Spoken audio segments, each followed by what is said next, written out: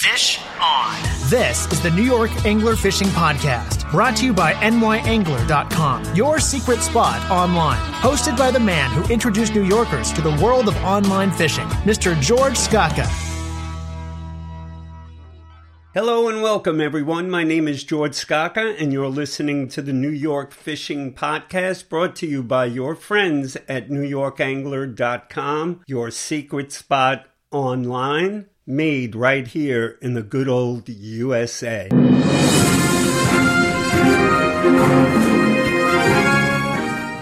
Breaking tonight, we have a serious problem with striped bass, and it's all due to the none other but those dirty surf fishermen that are fishing for striped bass using 9 hooks and just killing all the fish. If you were to believe what you hear that's being written today, I just saw a Newsday where I read a quote from a commercial fisherman named John German, where he says that the whole problem is dead discards from the recreational fishery, the inhumane practice of catching fish with barbed hooks. If you eliminate that, you'd be in fine shape. So here we are, shut down the fishery, it's all over. You heard it. You've been hearing the whispers. Well, breaking tonight, it's all over. Obviously, I'm just joking here, folks. The drama that comes along with a striped bass reset as far as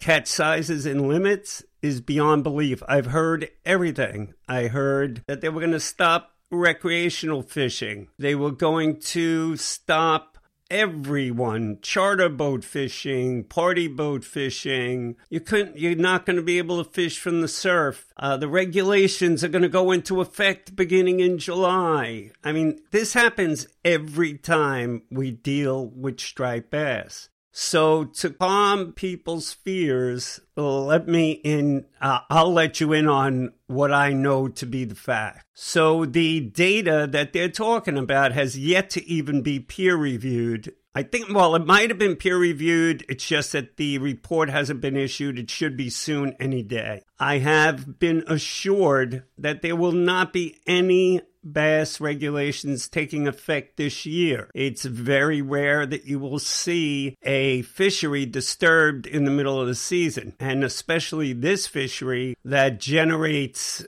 possibly billions of dollars. Well, it does, billions of dollars up and down the coast when you consider that striped bass were targeted by 10 million trips of recreational fishermen alone, not including the commercial take. So regarding that, it doesn't help to point fingers and blame everyone. And ASMFC has conveniently taken the commercial fishermen out of this picture altogether. So they're not affected. They will not see a cut. They will not be affected at all with this new set of regulations. The fact is, there will be cuts up and down the coast. If people were as conservation-minded, when I say people, I mean if the rest of the coast fished the way New York has fished, 1 bass, they're all taking 2, we probably wouldn't be in this situation that we're in today, but we are, and we will see a cut of some kind. I'm guessing it's going to be 1 fish at 32 inches coastwide. I could be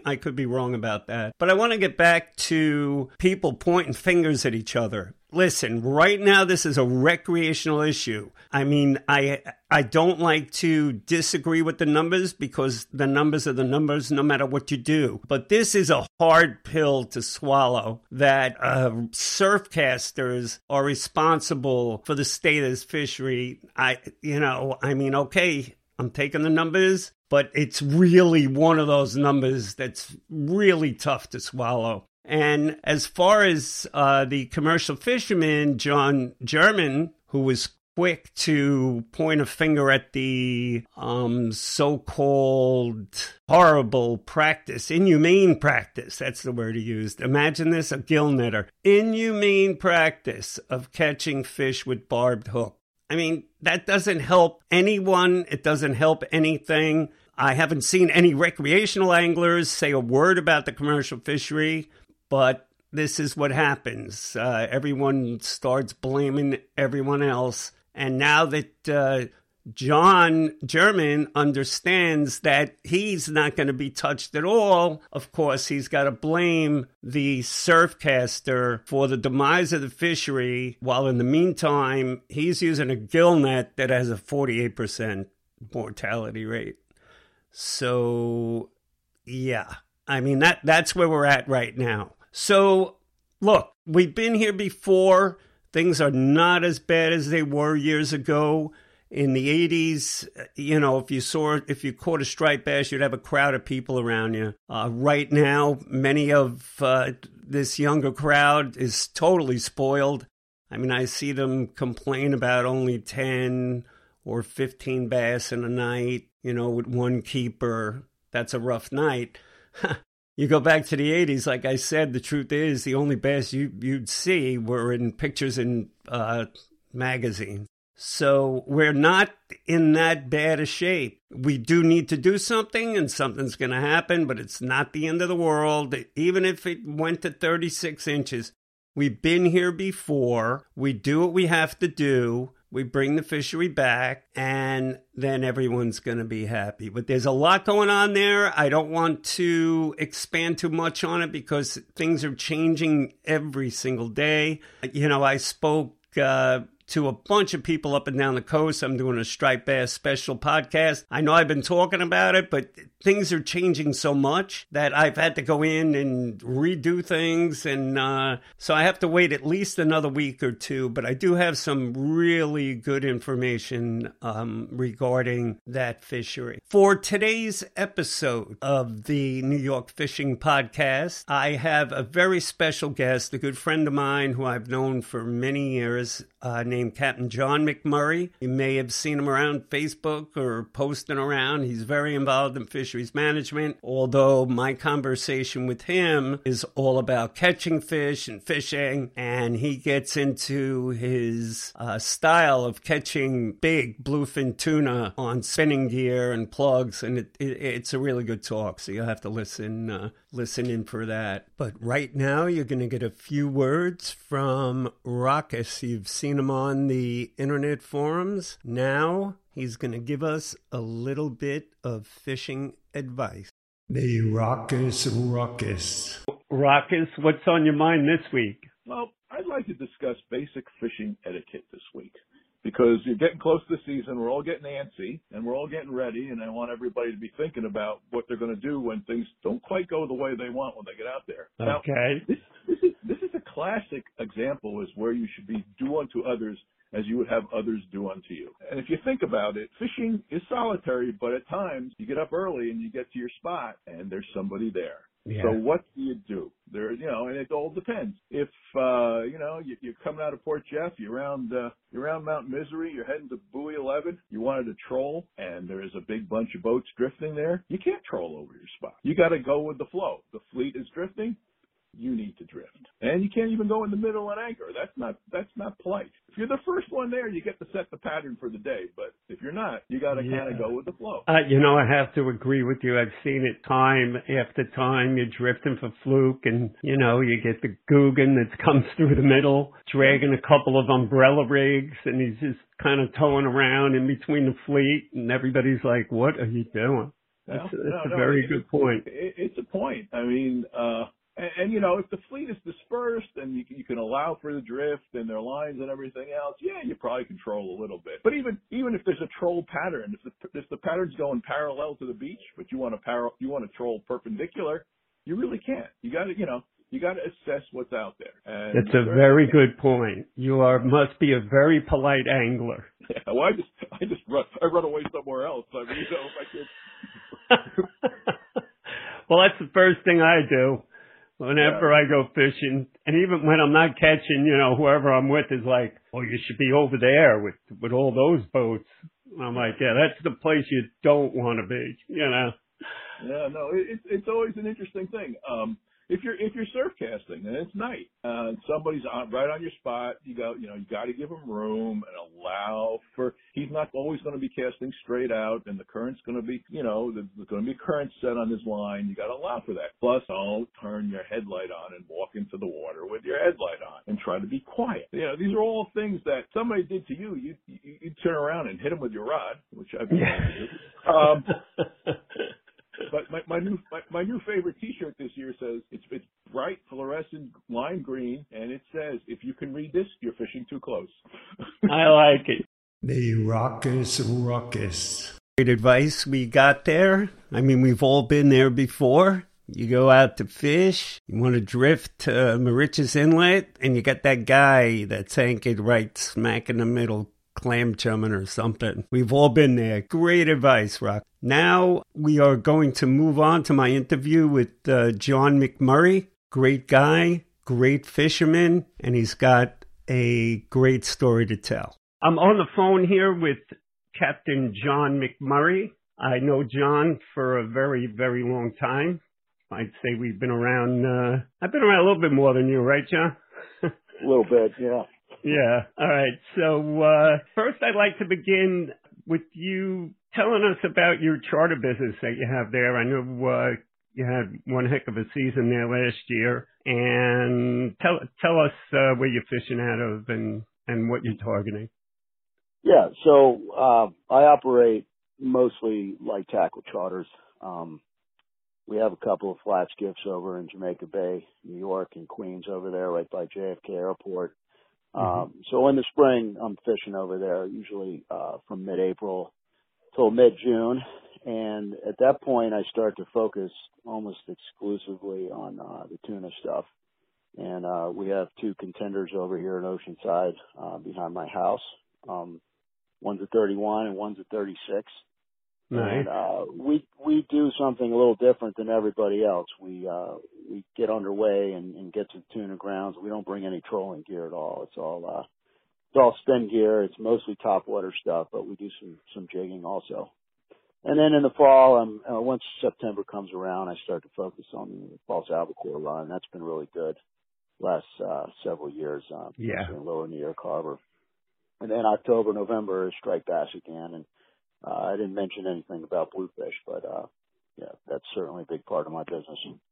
Oh, okay, great. Yeah, so last year I followed you on Facebook, and you had one heck of a bannered year on tuna fishing. Now, look, I've done some tuna fishing in my day, but, I always chunked or we trolled, and then I remember years ago, Killsong mentioning jigging and popping, and we started that board on the website. And so I guess that's what you're doing. Can you get a little bit into that, what you're doing? I mean, are you just looking for fish and then casting to them, kind of like you do with bass or blues? Or well, no, not really. And, I'm not sure in the historical context whether this is particularly new or not, but it's certainly new within the last 2 decades.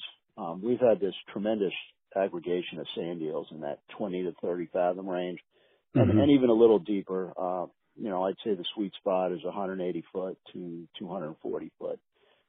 Anything deeper than that, you generally don't find sand eels because they are a sand burrowing creature, and they haven't adapted to be a deep water species. I mean, they probably blow up in anything over 40 fathoms, 50 fathoms. Right. So you find them in that kind of, I guess I'd call it a midshore area. It's not offshore. It's kind of halfway between Hudson Canyon and New York Harbor. And so like 25, 30 mile run? Sometimes it's that close. You could certainly get to 30 fathoms, running 30 miles and if you run almost straight east or southeast. Right. But mostly I'm running 50 to 60 miles, which sounds like a lot in a center console, but if you could do 40 knots, 45 knots, it's not bad at all. Yeah. But it's interesting because the tuna fishery, most people that participate in that fishery kind of beeline it for the canyon. And, whether there's life That's out what there we or not, used to do. Yeah. You put out a trolling spread and you kind of hope for the best, and maybe you get fish, maybe you don't. What I do is I start looking at 20 fathoms, and I'm looking for life. I'm looking for whales, dolphins, cow-nose rays are a big one. You find the cow-nose rays, you pretty well know that the sand eels are there, and there's likely tuna there too. Tuna chicks, storm petrels are another really good indicator. And of course, shearwaters also. Shearwaters can make things really difficult because they'll eat your plugs. And you spend a lot of time on them. Yeah. So what we do is we look for that life, and you get on the life, and you're not seeing fish breaking. I mean, you will occasionally, but it's, that's an anomaly when you see them busting on the surface. What you do is you find that life, and you just start casting. I'll usually have 2 or 3 guys throwing topwaters. I'll have one guy throwing a stick bait, a couple of guys throwing poppers, and then I have another 2 guys dropping down jigs, either metal or soft plastic. And even if you're not marking fish, we score pretty regularly doing that. And really a lot of this success has been right underneath the whales. I mean, we've had a tremendous amount of whales out there in the last few years. It's almost scary how many they are. You kind of think at a point that, one of these things is going to flip you over like, Moby Dick. But the tuna, if you find whales, almost, there's a good amount of the time there's tuna around them. Very interesting. So what kind of plugs are you throwing? I know you said poppers, but I mean, what size are they? So I fished with the guys from Centaur, and they're Asian folks. They don't speak much English, and they were kind of the ones that introduced me to the stick bait. And it is a very simple cigar-shaped plug with a little bit of reflective tape or whatever in it. And you look at this thing, you're like, man, this doesn't have any action at all. This thing's not going to work. But these guys, I had them out the first time, and we stopped on one of these spots with all his life, and I wasn't marking anything. And I'm like, come on, guys, reel it up. Let's go see if we can find some marks. And they were, very adamant about staying there and working it. They were rotating around the boat, throwing these stick baits, and all of a sudden, bang, bang, we had a double hookup. Dropped a couple pianos in the water, like out of nowhere. And I'm like, holy crap. And since then, I started just getting to the life and blind casting. And these stick baits are interesting because, if you reel them through the water, they don't move at all. But you have to work them in a very specific way. And this is another thing, those guys from Centaur. Centaur is a rod manufacturer, by the way. Right. So you throw them out there as far as you can, and you reel in the slack and just sweep the rod.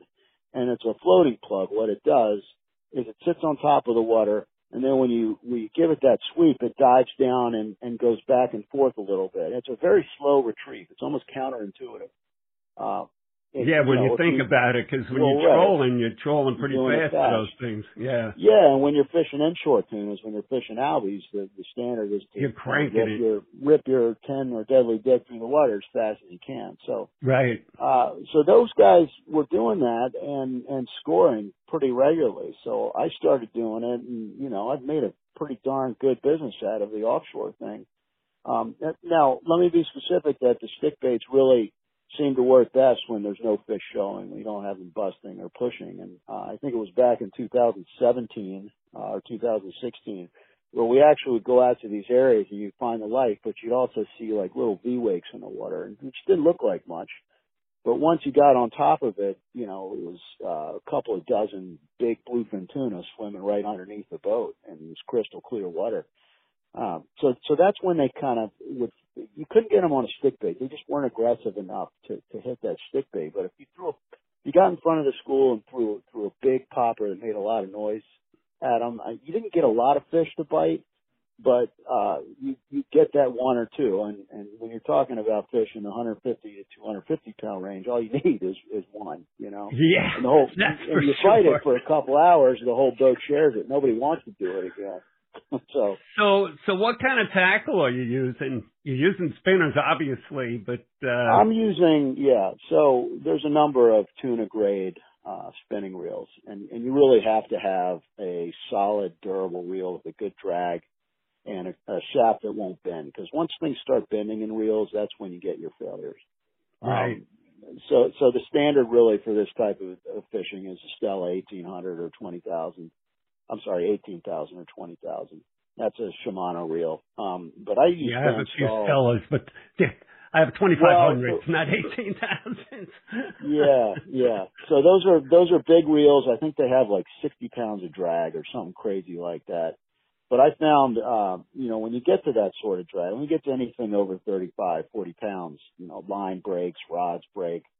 So I use Van Staals for a couple reasons. I use the VSB 250s because, they don't have quite as good of a drag as the Stellas do. I think it's 35, 40 pounds, something around there, but they are very durable and the reel is just solid. I mean, nothing bends on that reel at all. And for the clients that I have, those reels take a lot of punishment. They get banged off at gun hole, people drop them. And the Stellas just can't really hold up to that sort of punishment, whereas the Van Staals can. And I want to be clear that the drag is plenty for those fish. And like I said, if you go over 40 pounds, I mean, something else is going to break. Yeah. So what's the season this year in the regs on bluefin? Has everything been established or? So this happens every year. It's kind of the default management measure. I think it's one fish between 27 inches and 72 inches or 73 inches. Right. And that's the default measure until they could kind of figure out what happened down south during the winter. And then they'll establish management measures. And nothing has changed as far as the stock assessment goes. And they shut that fishery down south when it meets the available quota. Right. So I expect it'll be the same as last year. It'll be two unders, two fish under 47, between 27 and 47 inches, one fish between 47 and 73 inches, and then one trophy fish per year. And let me be clear that those regulations are per boat, not per person. Oh, interesting. So if you were so when you say one trophy fish, you're allowed one giant a year. Yes. Right? If you happen to stumble onto one, but your boat is only allowed one. Yeah. So pretty interesting. We used to have the USATT, right? With those 1,000-pound tuna they used to hang. Right. And then they throw them out. They didn't even eat them back then. Yeah. Well, but so things certainly changed since then. Yeah, that's for sure. So you really had quite a successful year with them. I mean, I was looking and I'm like, oh my God, I need to get in on this, but, I don't need that kind of a whooping. Yeah, it's definitely it's work. Those 150-pound bluefin, boy, I tell you, I used to get them on big tackle and they kick your butt, right. So the sweet spot is kind of fish in those 80 to 100 pound range. And what happens is we get those big fish that move through in mid-June, and kind of stick around into early July. And, we probably had a half a dozen fish last year. We just had no chance of moving. I mean, the spin gear, you kind of top out at 300 pounds. Certainly people have caught bigger fish on spin gear, but 300 pounds is kind of the max that spin gear can handle. We probably had a half a dozen fish last year that we just kind of gave up on because we couldn't budge them. A lot of break offs. So the fish are getting a little bigger every year. And these are presumably the 2003s, 2004s. That was a really good year class. But those fish are generally gone and up in Cape Cod, by mid-July. And then we start getting some more reasonable fish, 50, 80, 100 pounds. And those are like the perfect, charter fish because it doesn't kill the clients. Right, right. Yeah. And they're good eaters. And so now, what about yellowfin? You getting yellowfin mixed in there or? Yeah. So this is another interesting thing about that sand eel run. It's like you have these bluefin on the sand eels consistently. And then you'll be doing the same thing and you'll get this random yellowfin mixed in. It may be 20 or 40 pounds, usually not a big one. And you may catch one or two more bluefin, but that's it, man. It's like the yellowfin totally take over. And you don't see another bluefin again until December when they come back down. That's pretty interesting. Yeah, it is, right? And I'm not sure if it's a water temperature thing or whether or not the yellowfin come in such numbers that they push the bluefin out, and the bluefin somehow understand, it's too much competition here. Let's head up to Cape Cod, Right, right. So, all right, so let's talk a little bit about your inshore fishing. I imagine you're fishing now. Everybody's catching bass. I see there's a bunch of New York boats going over there doing catch and release. Yeah. Kind of crazy regs, right? You're fishing next to the guys in Jersey. And they're keeping the fish and you're throwing them back. Yeah, so, not that it matters. I've been running over to Raritan Bay. I've gone a couple times this year, just because it's the only game in town. Yeah. But I have, once the New York season opens, I may kill a fish or two that I take out of there. But, I have mixed feelings about, the amount of pressure those fish get hit with, because those are all pre-spawn Hudson fish. Yeah.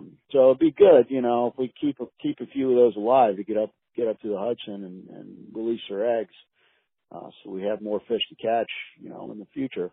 But it's also, it's a 30-mile run for me, and the water is kind of ugly over there, and it's mostly guys trolling around you, and my charter service is almost all, top water, light tackle, that sort of thing. So it's not really my gig. I don't really start fishing hard until a couple of weeks from now, when the fish move into Jamaica Bay, and I could employ the skiffs and fish poppers up against the sod bank and that kind of thing.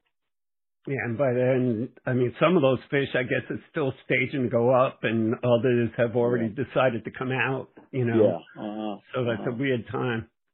Yeah. So I don't know if you want to get into this or not, but Jamaica Bay has last year wasn't terribly good. The prior 3 years were really good, and it all kind of depends on whether or not those 2011s make it in there. And for reference, 2011 was one of the few really good year classes we had in the last since 2003, really. And they're kind of moving around, Sometimes they come in Jamaica Bay, sometimes they don't, and they're all like 36 inches now, like 32 to 38 inches. So they're good fish. So I'm hoping they come in this year. And one of the other things that really has changed about Jamaica Bay over the last several years is we have peanut bunker. We have juvie menhaden coming in there in the spring now, and I'd never seen that before until maybe 4 years ago. So what do you had the adults? So why do you think we have all these bunker around? You know as well as I do why. Because we paid that bunker bill. That absolutely, that's part of it. But back in 2012, the commission, finally put in a reasonable catch limit on the reduction fishery, and that allowed, hundreds and millions of fish to not get caught that year. And they're kind of flooding the coast all the way up to Maine now, and people haven't seen that, forever. But to me, it's the best thing that there is for the fishery. Absolutely. Look my at the entire bass season revolves around menhaden aggregations. The fish definitely follow the menhaden. Oh yeah, there is no doubt about that. No doubt about it. And our fish are healthy. Our fishery, our striped bass, I believe the Hudson bass, they just seem healthy. You kind of know when you caught a Hudson bass. And look at the bay, Chesapeake Bay. They're still pulling all those bunker out of there, and all those bass are starving down there, trying to compete. But that's great. So you're not doing any bottom fishing. You don't do any black fishing or anything like that. No, that's not my thing. I'll take my kid out every once in a while to do it, but I don't run those sort of charters. Right. Okay, so how can people get in touch with you? Well, I guess email's probably the best way. It's John at nycflyfishing.com, and I want to be clear that that's an old email address. I don't do all that many fly fishing trips anymore. It's almost all spin stuff. Okay. But you could also call me. Yeah, the website is nycflyfishing.com. It's also onemorecashcharters.net. Either one of those will work. And, great. And my phone number too, I should probably leave if you wouldn't mind. No, go right ahead. Great. 718-791-2094. All right, great. All right, John, look, I wish you the best of luck on this upcoming season, and I've known you for a long time. I wish you nothing but success and, watching, I knew you before you were married, and my wife and I would sit there, we look at your kids, we're like, oh my God, we're old. Yeah. My wife was saying not too long ago how she recalls you saying, oh no, I'm not having kids right away. Oh no, that's not going to happen. And my wife was like, he's having kids. She was right. Yeah, it happened pretty quick, actually. My son is a fishing maniac. He really loves this stuff, and I hope we keep a few fish around for him. Yeah. I mean, look, I'm with you there. I mean, I'm all about people getting out and involved in fishing. I say it over and over. These kids around here, they grow up on an island. They have no idea they're on an island. They have most of them have no clue what's going on. But, my son's 26. He still fishes a lot. I mean, he's not a maniac like me because he turned into a bit of a motorhead, but he's a great fisherman. He loves it, and he really enjoys it. And there's nothing like getting kids into fishing. So, absolutely. But it's really nice to see how everything turned out for you, and I'm really happy for you. So keep up the good work. All right, thanks. It's good to hear from you, and thanks for having me on the podcast. Hey, thanks for being.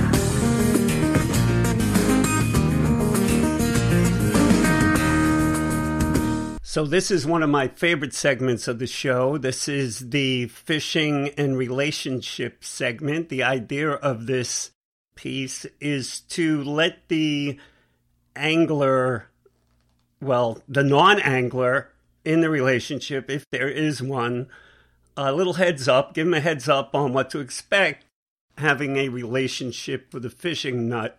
So I'm here with my beautiful and wonderful wife, Barbara, and she's going to give you her take on one of the things you can expect. Okay, so take to Disney World, and so you think, okay, so you're going to go see Mickey and Minnie. It's like 5 o'clock in the morning, and I open my eyes. I say, George, where you going? The parks aren't even open yet. I know we can get in an hour earlier than anybody else. I go, where you going? So he looks at me and goes, I'm gonna go fishing. I go, fishing? He goes, yeah, I booked a trip. I go, okay. I go, but you better be back by the time the park's open because the kids are going to be waiting and ready to go. So he goes fishing, and he could tell you what kind of day he had. So yeah, we had a great day. It was really, I tell you what, fishing Disney, it really is a great experience. I caught like a 4-pound largemouth under like a pirate boat or something, one of those boats. And that's great. So I think what she's trying to say is whenever you go on a vacation, be prepared. There will be a fishing trip involved. I mean, we went to, where was that place we went to with Joel? And we went down there and we did some... Aruba? Aruba, yeah, Aruba. What is that? It's got some kind of a name, Love Aruba or something. Anyway, yeah, so I always managed to sneak in a fishing trip.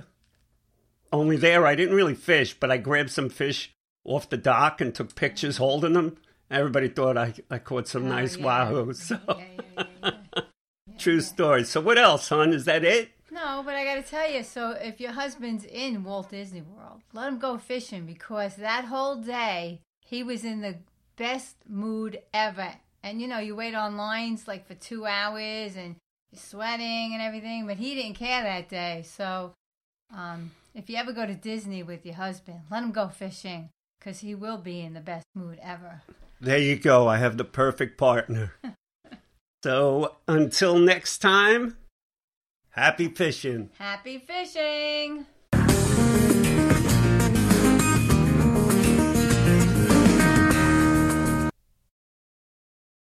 So our next guest is a very good friend of mine who I've been fishing with for close to 40 years.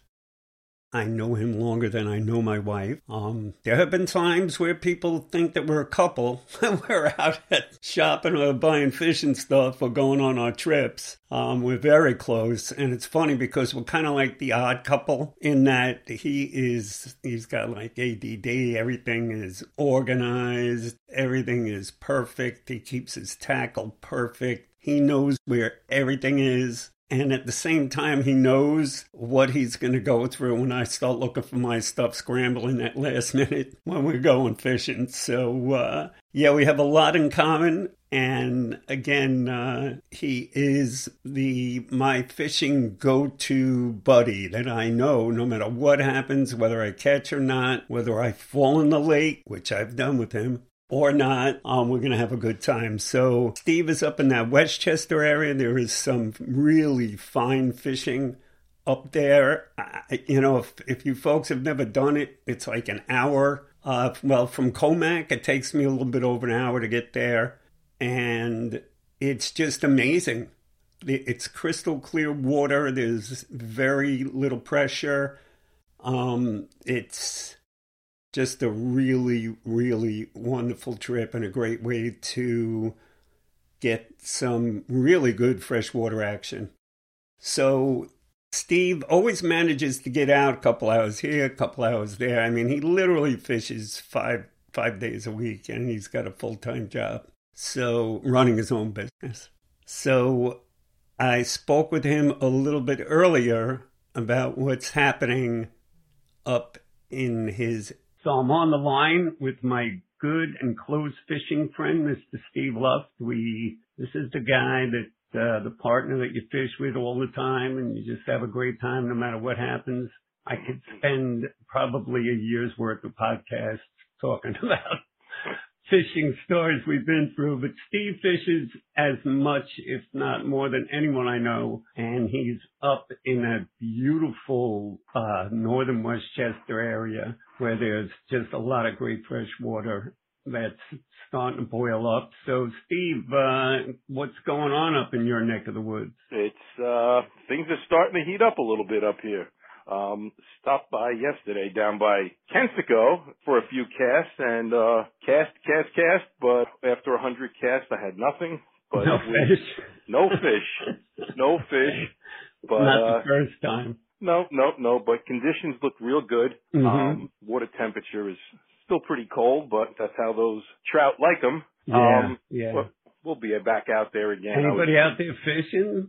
Usually this time of year it's pretty crowded. Yeah, no, actually, there's not much pressure up there now. I mean, a couple of guys, the locals are fishing, the old timers, that what we see out there every year we see. Right. He's been out there, and I think he's been producing because I've seen him out there for a couple of consecutive days. He's always there, though. Always. That guy fishes there like every day. I know, but we need to get out. I know we usually do the first week in April, but hopefully we'll get out next week, you and I, up there. Well, we have to. It's smallmouth time. So how's that looking? And talk a little bit about the bodies of water you fish. You don't have to talk about what you catch and when and where, but I mean, from where I live, I have the Titicus Reservoir, we have Muscoot, Cross River. Mm-hmm. These are just ones within, I guess, 5 miles of my home. Nice. But I was down Monday. I stopped down at Muscoot, and they have a terrific black crappie season over there. The fisheries over there are fantastic, and I tried for some black crappie on Monday. I went out on the boat in the afternoon and with a road runner, and no black crappie, but I did have 6 small largemouth. Oh, nice. So it was a little something. Yeah. But usually you start getting the largemouth before those smallmouth kick in, you know? All right, so that's 2 days you went out fishing. Any other this week? Any other trips you've managed to sneak in? The week prior to that, I did tell you I went up to Titicus for trout, and we trouted and thrown some spoons. No luck at all. And then we wound up hooking up with 4 good-sized pickerel. Yeah, it's quite nice, you know. And they hit like a ton of bricks in much shallower water. You know, we were drop shotting in some much shallower water. So. And you got them on drop shots? On drop shots, yes. So now, what are you fishing on a drop shot? Are you using like a finesse worm, or what do you use? I've been using a finesse worm, and I've been reading and looking and experimenting with. It seems that when you put some sort of tail on it, whether it's a paddle tail or some sort of tail, it really helps that drop shot bait. You know, the tails really seem to do the trick. Yeah, I never had much luck drop shotting. You know that. I know, because if anybody knows it, it's you. You're right. I don't have the patience for. I'm pretty good at jigging those babies, but you're the master of jigging. But that the drop shotting is, the conditions really have to be perfect for drop shotting. It's, it has to be, dead calm, no current. It's right. Otherwise, you're wasting your time. But So let's figure next week. We'll actually get some video. We'll post it up on the website, and we'll get together. Maybe Eyeglass Joe wants to take a ride. Great. I'll have to ask him. All right, Stevie, listen, thanks a million for calling in, and I am going to see you definitely next week because I'm running upstate to get all my my freshwater stuff. So terrific. I will definitely talk to you next week. Thanks a million for calling in. Good luck with the podcast, pal.